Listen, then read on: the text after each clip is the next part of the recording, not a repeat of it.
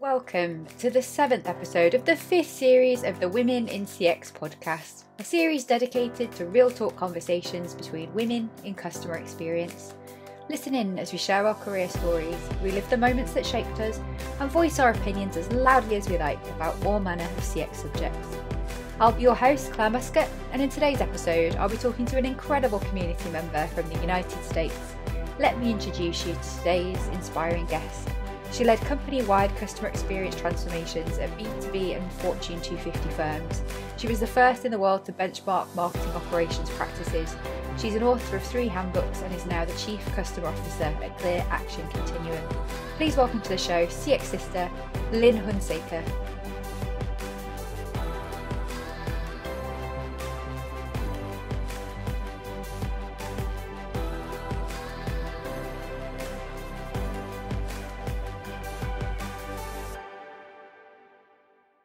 Hi, Lynn.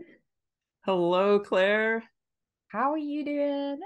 Oh, fantastic. It's a great new year. I'm so excited about all the things that stand before us as great opportunities. Yes, Happy New Year indeed. And where are you joining us from today? I'm in Phoenix, Arizona, which is nearby Los Angeles. Ah, California, amazing. Well, it's not Mhm. California, is it? It's a different state, but my Yeah, not geography too is far. terrible. Yeah. Well, let's just like dive right in and say, just tell the listeners, like, how did you find your way into the women in CX community, and how's it going? Well, I noticed the announcements from the very beginning during the early part of the pandemic, and I kept an eye on that. I had a lot of changes happening in my life during that time.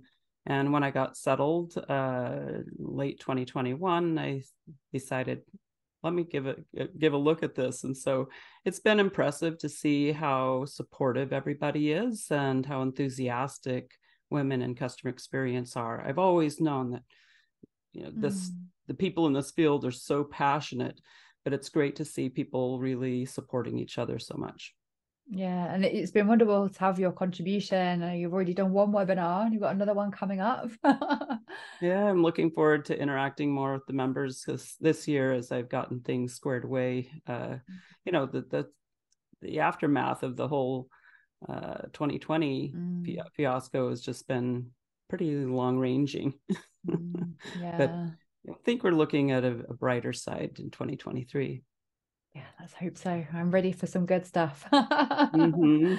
But in the UK, it's kind of looking like it's going to be a really challenging year ahead economically. We've got energy crises, cost of living crisis. Kind of feels a bit pandemic-y again, albeit we can go out of our houses and do whatever we want. The pressure that customers and employees are feeling right now in terms of psychological safety and security is going to have that continued long-ranging impacts. But I suppose at least we know that from our experience of the pandemic, how adaptable we can be as individuals and Sure. those businesses that it's really it's a mixed bag for sure. But one of the things that I really am hopeful about is helping CX and CS and EX people know how they can help influence a rebound and resilience and rising above all of that fray, because it's always challenging. There's always something. There's always a war somewhere. There's always pressure somewhere. It's very rare that you just have gangbusters economy and everything else. And even if you do, people are usually a little too exuberant and not really based on the customer and the employee. So I think that we always have the opportunity to stand up and do more to influence positivity in these times. Yeah, and critical, isn't it, at these times when customers and employees are experiencing challenges, to really understand their needs and respond to them even more than in the good times. And we saw, didn't we, from the pandemic, the companies that really made progress were the ones that did that really well. So yeah, I totally agree with you. It's an opportunity to influence, and we're definitely going to talk much more about influencing later on in our conversation. So I'm sure our listeners would love to know what your career journey looked like and how did you end up where you are today? All right. Well, I loved marketing when I was in college. Well, it wasn't quite clear from the very beginning, but I soon realized that was my huge passion. And got a degree in that and went on to get my MBA and added to it finance and international business. I happened to be going to a school in Tennessee, which Vanderbilt University is close to where my mom grew up. And so I was interviewing with companies over there. I ended up in the strategic planning department of a Fortune 250 company called Sonoco. In that role, they had me interviewing people, our customers. They could be plant managers, purchasing managers, and so forth across the whole North America. And so I went to face-to-face interviews and had plant tours and all of that. It was very educational. We used VOC in our strategic planning formula. And I think more companies should be doing that now. So that was the start of it. And because I was doing that along with merger and acquisition analyses and things like that, when they set up TQM, they asked me to lead a company-wide VOC task force to figure out what is this customer satisfaction stuff and how do we make it work company-wide. So that was a really great education. I went on from there to California in the semiconductor industry and was voice of the customer manager at a company that had a kind of a near-term crisis about a year before I started there. And what happened is the CEO of our largest customer stood up on one of those appreciation dinners and said, "Hey, I know we're buying a lot from you. And, frankly, we would prefer buying from your competitors because you're really arrogant and hard to do business with. I just want to be transparent with you." So our executives were quite worried about that and how many other customers are feeling that way. So they decided, let's do a relationship survey worldwide. It was the first time they'd done that. And when they got the results, they hated it. The executives thought, how can this be true? These customers must be talking about something else. Why are they so negative? Or, I didn't know that they felt this way. And so the VP of customer sat, who was, had been newly appointed, held up the report and said, "You might not know it, but this is a mirror. This is how customers see us, and we've got to manage to it." So it was really fortunate for me, and it set the whole trajectory for my career and who I am now and what I do, that what they did that afternoon, they figured out what's going to work in our culture for people to not react that same way and to actually embrace and act upon those survey results in very meaningful ways to be less arrogant and easier to do business with in quick order. So that was my mission when I joined as VOC manager. I ran around the whole world to do these kinds of workshops, readouts, and action planning. We had over 100 action plans going on at the same time. Wow. And a lot of synergy within those because you got people over in Taiwan and Scotland and different places, having similar things. So we had organizational cross-pollination, you could say. And that was a big part of what my role was. And when I got back, I was meeting with all the different functional areas to show them, here's what our customers are saying. How can we adapt our hiring, our recognition, our marketing, internal messaging, all kinds of things, policies. And so that's where I really come from, is how do you make customer centricity and customer experience improvement part of your non-customer facing groups work and way of life. So I think it's a big difference from how most people have come into CX.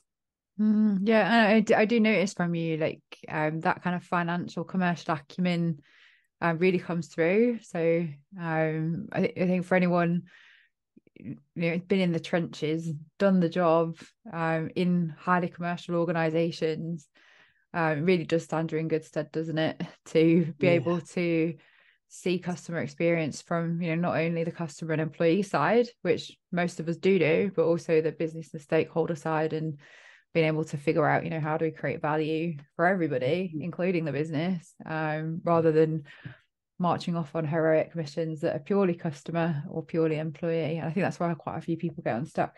So thank you for sharing that story. I just had one question around that though. Were they male-dominated industries then? They typically...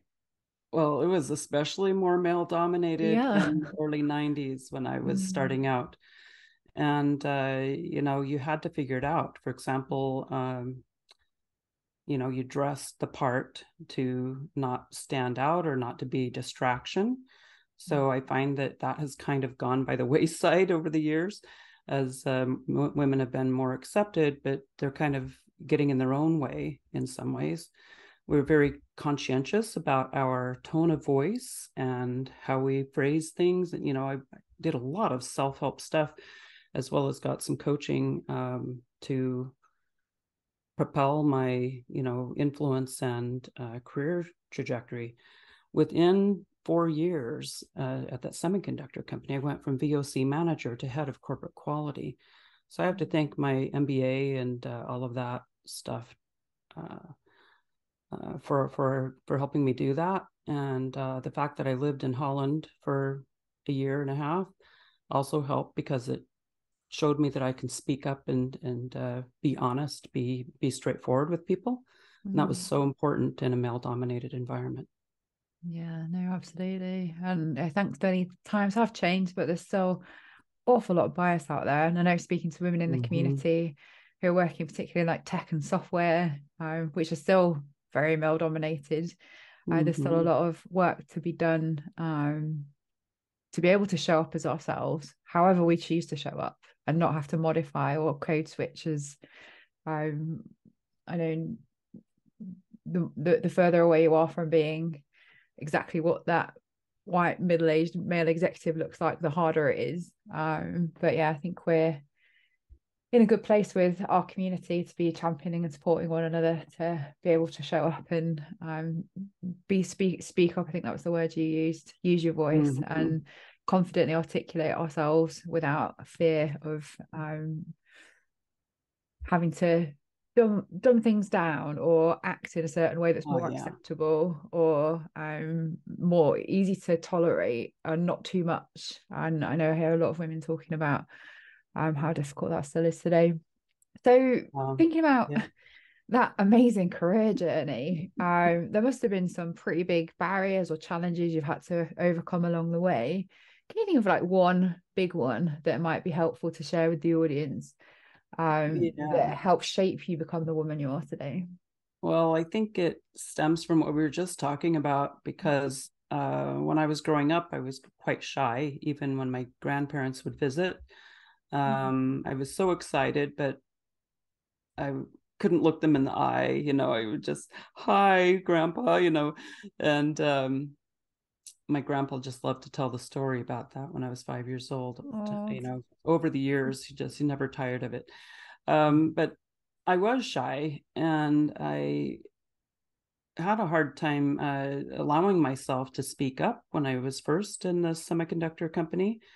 But I noticed the people around me were speaking up, and they were getting props. They were getting attention, they were getting assignments, and I noticed that if you weren't, right? It's kind of like the squeaky wheel gets the grease. Also, we had layoffs quite often in the semiconductor industry, almost every other year. Wow. And when the first one happened, I thought, oh my gosh, I've got to get a network so that if something happens to me, I have something to fall back on. So I joined the American Marketing Association, and I decided I wanted to be a volunteer on a committee.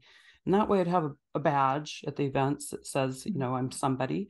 And I wouldn't be as nervous when people would say, what do you do, or who are you? It was more like I had the permission now to be the hostess and say, well, tell me about yourself. And that really changed everything. I gave myself permission to speak up and to trust myself, even though I am an introvert. I tend to think through my sentences. Even like right now, I'm thinking through, and I can't help it. Just, it's in the background. So I think that was really the main difference. And I've been speaking my mind ever since. I hope people appreciate me speaking my mind. And I try to welcome always feedback, because also my personality sometimes gives the impression that when I say something, that's, my way or the highway. But I try really hard to always welcome feedback and ask for it. Yeah, and I know a lot of women in the community talk about this, like your level of introversion and extroversion, and trying to find like the way the ways to feel comfortable, particularly like groups scenarios, and how difficult it can be to be the hostess when you're naturally introverted. So I have a lot of respect that you managed to overcome your shyness, but also find that confidence. You're still involved in the American Marketing Association now, aren't you? Oh, yeah, I'm still a Yeah. member.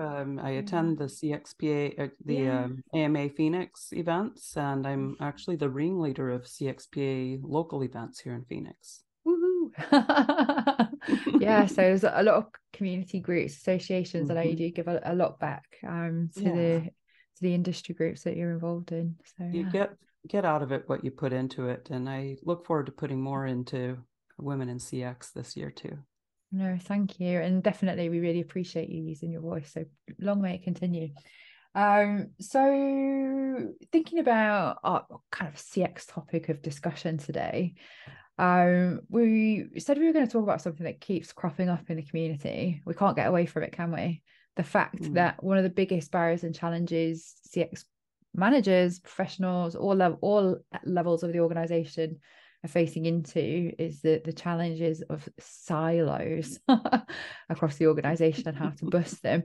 And I know that you're an industry expert on this. I think you gave amazing example of being able to do that at a global level with a very complicated, diverse organization.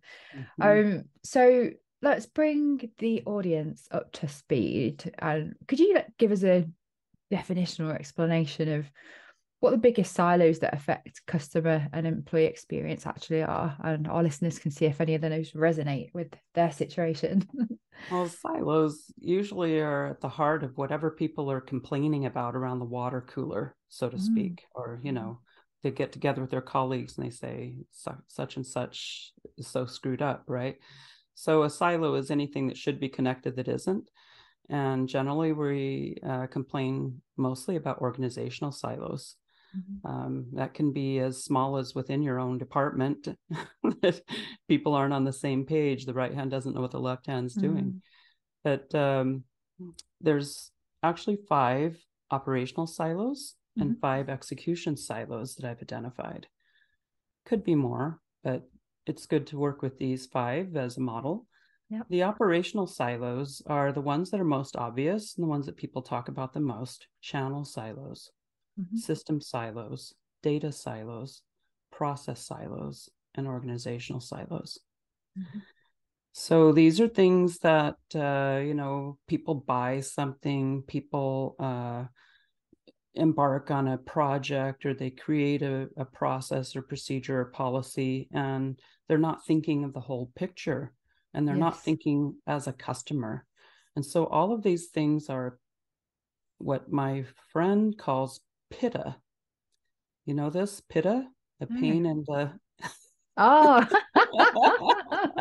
pain in the for employees and for customers and for partners. And anytime you have a silo that is dysfunctional, then it's costly. It causes churn, it causes grief, and a lot of confusion and extra worry and so forth. The execution silos are quite interesting, and I believe we talk about them as well, but we don't really label them as silos.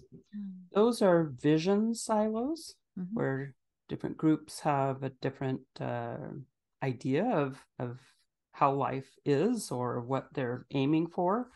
And the vision can be out of sync with customers. The vision can be out of sync with employees. I think that we're feeling both of those these past few years. There's assumption silos. this happens with personal interactions as well as organizational and cross-functional gaps. And you have goal silos where one group is incented to do this and another group is incented to do that, or they have different objectives that maybe stab each other in the foot or the back. Then there's metric silos where you don't see the whole picture because you're measuring something only at the beginning or only at the end, or there's a lot of different reasons why certain metrics that we follow actually mask reality. And then handoff silos, I think, are the most painful of all, but they're the result of all the others. Yeah.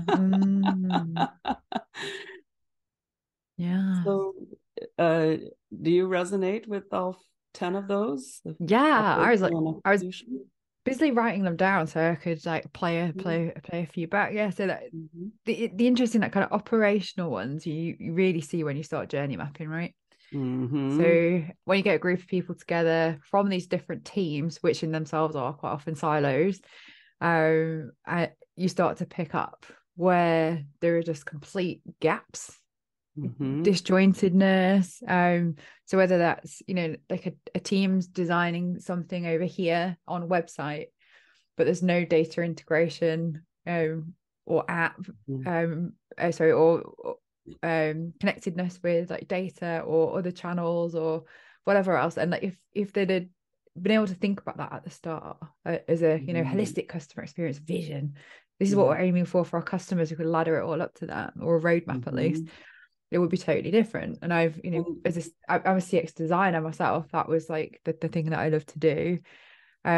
Big question, because do people actually approach CX design with that in mind? We ought to. I do. Of elevating the maturity. I think a lot of people do CX design, not doing that.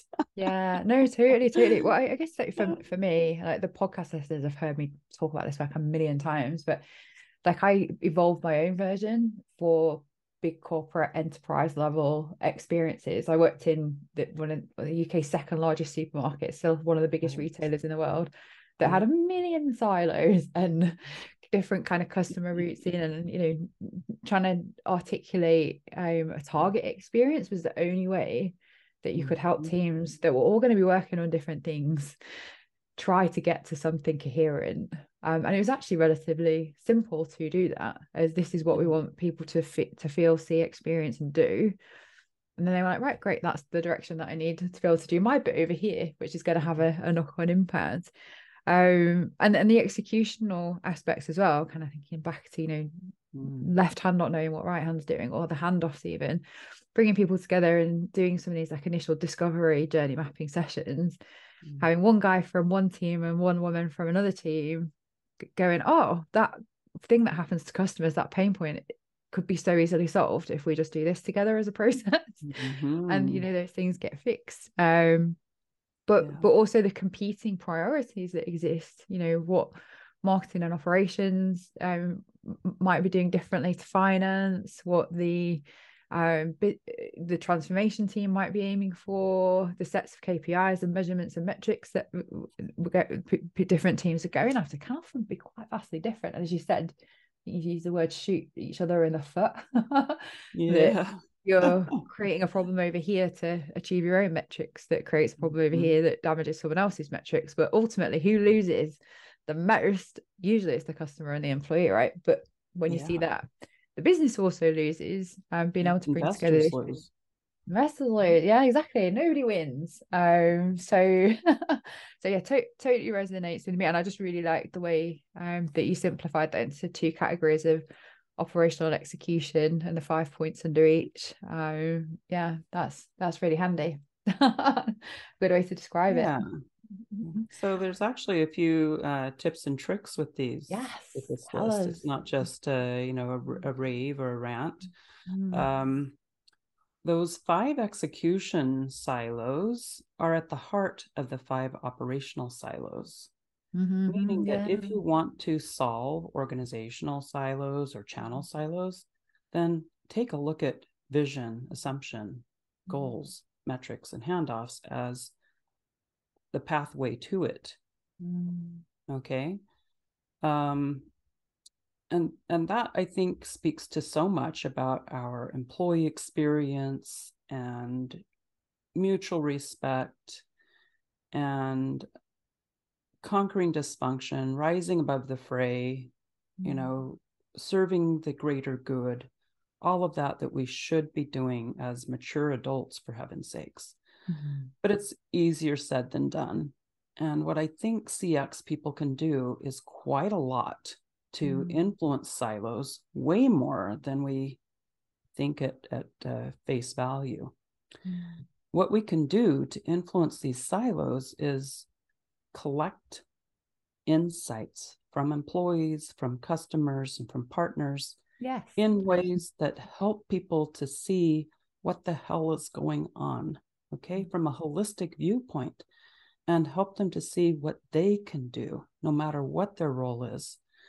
I think there's way too much of a trend in the past 10, 15 years to self-service among our internal customers as CX and CS people. We just want to collect stuff. We want to do the fun, making things and whatnot. But the real work of excellent customer experience is smoothing out these stinking silos. If these silos were smoothed out, then why would we need expanding our customer service technology and staffing to the extent that we do today? Yeah, so you can get rid of the pitter. Right. If you get rid of the pebbles in the customer's shoe, or the pitta, for everyone, your investments in remedial customer experience, customer service, and customer success don't have to be linear with your month by month growth, your year over year growth. You can actually shrink back your investments in remedial efforts and be more proactive, which is much more fun. And you can also, I think, have a lot of relief by, the fact that you're always wanting a bigger staff, but never getting it. You're always wanting more budget, but never, you can't get everything you want.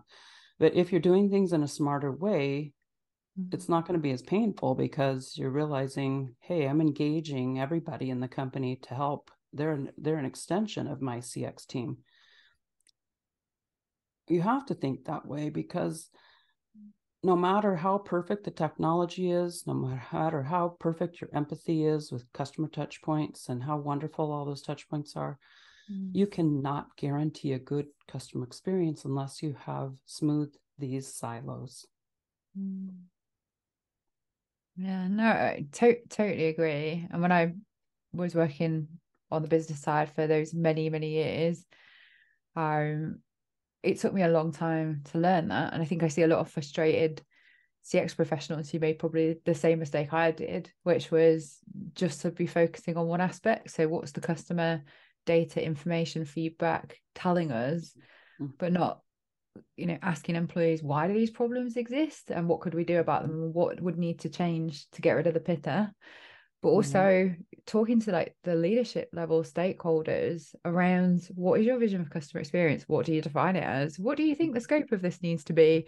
What keeps you up at night? What are your big strategic objectives? And these days I counsel women join the community that are getting stuck with influencing stakeholders to take the creative license to go and ask the right questions, and just bring back a picture of where there is conflict or dissonance between, well, marketing is thinking this is what we're trying to do, and operations is thinking this is the priority.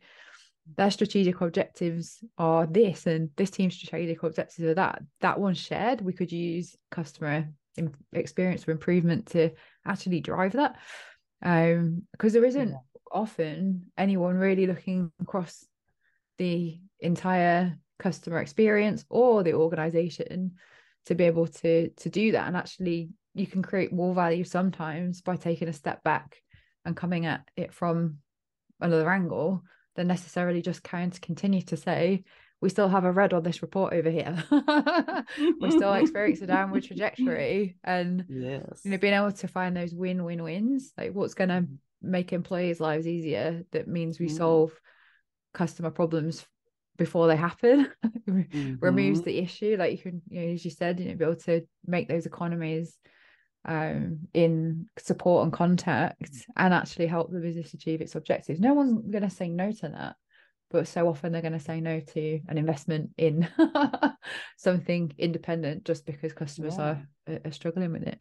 So yeah, totally agree with you. Are there any other silo smoothing yes tips? I have 4 universal tips. Oh yes. So all the time you're talking, the word that was coming to my mind is bingo. Is that like a buzzword, bingo? Bingo, you've got it on the nose, right? Oh.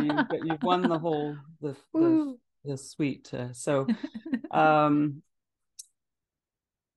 Right, we need to broaden people's perspectives, and we need to first of all, before these 4 things, think of our roles and encourage executives to position us in CX and CS as a facilitator of company-wide alignment to customer, employee, and partner expectations. And if they think, well, that's just too loosey-goosey, or where the heck are you getting that idea? Like, well, what does marketing do? They set a unique value proposition. They have a brand promise, and that sets the expectations for people joining the company of all types, employees, partners, and customers. HR does that too. So actually the whole C-suite plays a role in that. And I think they're always thinking about what does shareholders expect? What does the investment community expect? And so they're attuned to that. And we need to remind them it's not the shareholders that feed us, it's the customers that feed the shareholders. Right? It's the customers' revenue that allows us to have salaries and budgets and returns for our investors. And so we need to put the horse before the cart. And frankly, I would venture to say that 95% of organizations put the cart before the horse, and just what I said. So the first thing we can do as CX and CS people is to take the insights that we have and help people broaden their perspectives. So it's not just a score. It's not just something about touch points and public relations. It's what do we need to do to adapt to the continual evolution of the marketplace?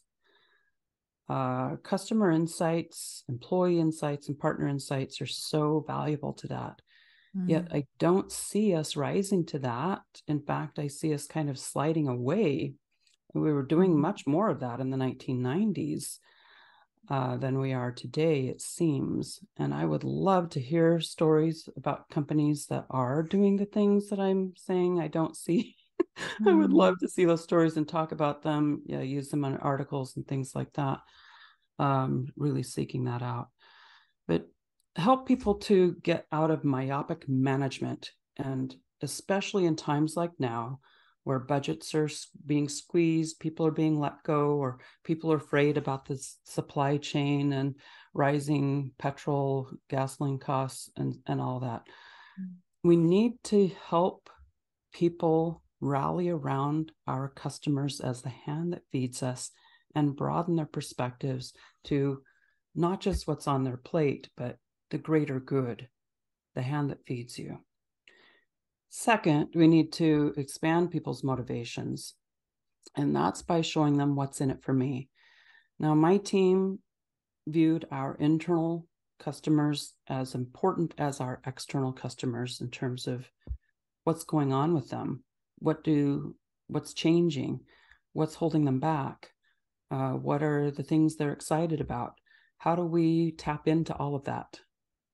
And so every 6 to 8 weeks, we would close the blinds in the conference room and pull out our analysis pages from the shared drive that we had at the time, and we'd look at the stakeholder analysis. Who are the laggards? Who are the early adopters, or who's on track, and what's at risk? And we did a number of these types of grids and things, and it really helped us to stay on top of it and to drive momentum and not let things stagnate or go off course. It was the key to maximizing my bonus every year, regardless if it was a boom year or one of those layoff years. Mm-hmm. We stuck in there. We maintained our programs and our relevance and indispensability. Mm-hmm. So you need to show people what's in it for them. And I got in the habit of being bold at the end of any report or article or any poster, anything that we would say about CX. If you're in engineering, you might do this. If you're in HR, you might do that. Whoever the audience was, or just pick 2 or 3 to make a suggestion, and don't be scared. If they say, no way, that's the stupidest idea I ever heard, you ought to do it this way. Like, awesome, mission accomplished, right? You're great. Go ahead and do that. So that's really important. Now, the third step is nurturing collaboration. Mm-hmm. That means that you're trying to get people to work together. You're showing them the value of, whether you're using journey maps as a visual aid or any other thing. In fact, I think that there's, probably a dozen other ways that you can nurture collaboration besides journey maps. But I just like the workshop experiences to bring. I think, I think journey mapping is massively misused, but as a way to bring people together through a series of workshops to really be able to see from all those different perspectives, to broaden their own perspectives and expand their motivation around getting to be more customer focused. Sorry, I cut you off there. Carry on. No, that's right. So what we did, collaboration, I think was the most influential of all, was to set up self-reporting team recognition. And that means that you have a portal online that people can post. Here's a project that we're working on. It's a grassroots or it's official or whatever, didn't matter, but it had to be a team of 5 minimum or 8 minimum, can't remember. Year by year, we made modifications based on feedback. But what happens when you announce, here are certain categories that we're going to be giving recognition for, and here are the scoring criteria for those categories. And in fact, if you have a problem statement, you get a point, right? If you have a customer focused problem statement, like saying it in the customer's words, so how the customer would say it, then you get like 3 points. Okay. We showed all of these sequential things that help shape people's thinking and doing approach. Yeah. No, I you shared this case study, didn't you, with the community? I remember you giving that example. And Amazon do something quite similar, don't they, in terms of their planning process, by building into like one very structured way of a brief. Like, if you're going to go and do a project, the way that you defend it includes, what problem are you solving for customers, and how focused is that? And if it doesn't meet the criteria that are set out as, this is the stuff that we want you to be doing, if to contribute value, it doesn't go any further. So I think you're right, that kind of systemic level of thinking about even the generation of activity that's going to cost time, effort, energy, money, whatever, being able to ensure that it is as easy as possible to get it right is a good point. But of course, like, not all initiatives are going to be customer facing, though, right? Like, not everything will. Well, if you get into it, you start to really drink this Kool-Aid, which I think is a healthy Kool-Aid. I was gonna say, but it's it's probably that the employee everything experience actually ties back. Pardon? I was going to say, but there's likely always going to be a human impact. So whether that's customer, partner, or employee, it's been able to use that same thinking to address where's the human element of this, right? That's right. When people did those action plans, those 100 action plans, part of my role in the workshops and afterward was making sure that they were framing it from the customer's view. What's the problem statement from the customer's view? So we were helping people in numerous ways to get into the habit of this. And what you really want to be doing ultimately is helping your C team and board of directors frame everything that they say and decide in terms of why is this benefiting our customers? How is this going to encourage them to buy more from us, to buy only from us, to say good things about us, to prefer us, whatever.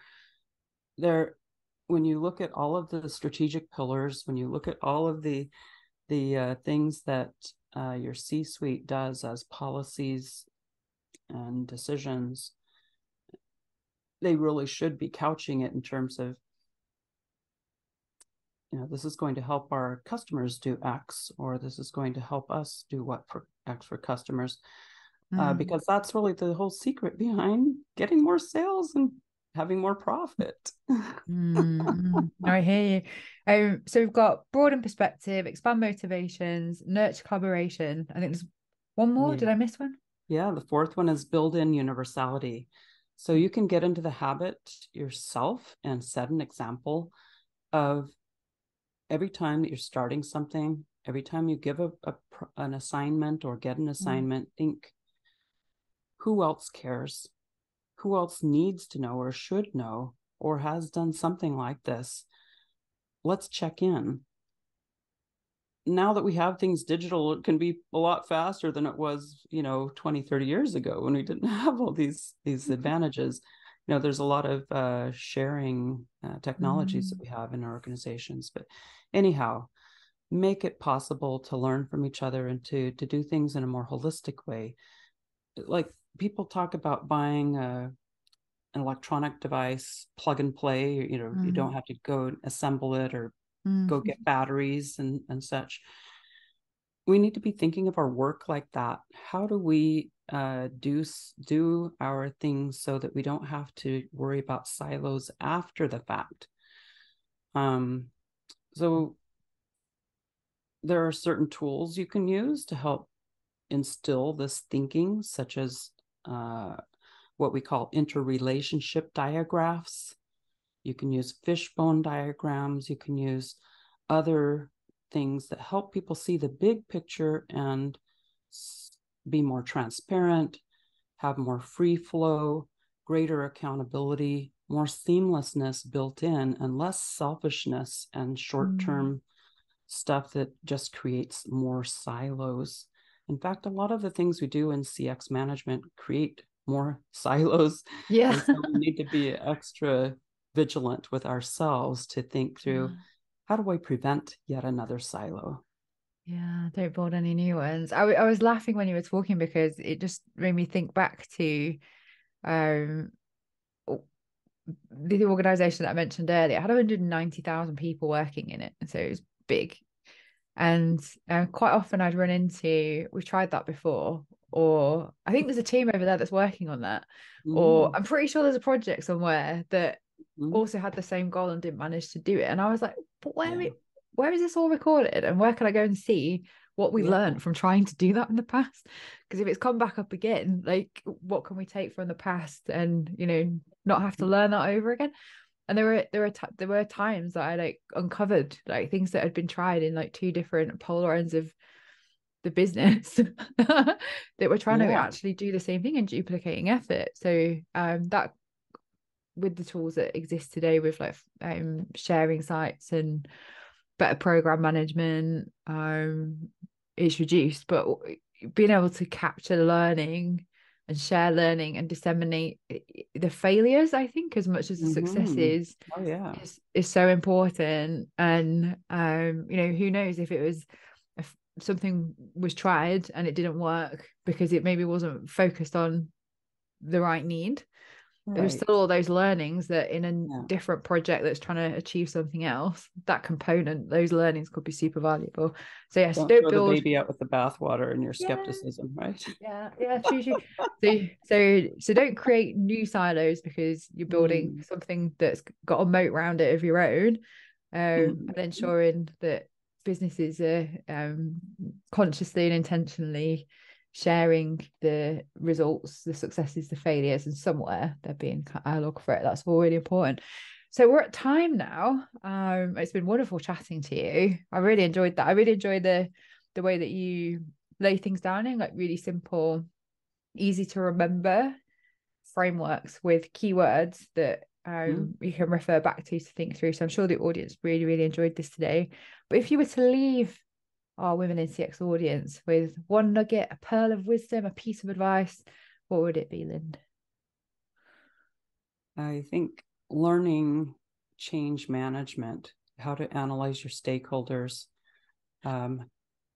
positioning yourself as someone who is smoothing silos, helping the C team to reach their goals. You're going to be as good or better off than doing the traditional CX programs if you focus on the types of things we've talked about today and really become a master at influencing people internally. They're the key to making great experiences. I think like customer experience and your toolkit is one part of being awesome at CX and businesses being great at CX. Being able to understand and influence organizations and being able to confidently lead are the other two component parts. And if you don't have all three, people will continue to struggle, and we'll keep seeing those horrible headlines about customer experience resources getting cut, there being no role for customer experience in the future. But I think it's a great time, being around hundreds of women now who are now all sharing these stories and battle scars and helping by sharing their knowledge and insights collectively. I think it's time for a new blueprint for customer experience. And really, really enjoyed the operational, organizational perspective that you brought today. So that's it. Thank you so much for coming. Thanks. It was a pleasure. Lots of fun. Thank you. And thank you to everybody who listened along at home as well. We'll see you all next time. Bye for now. Bye.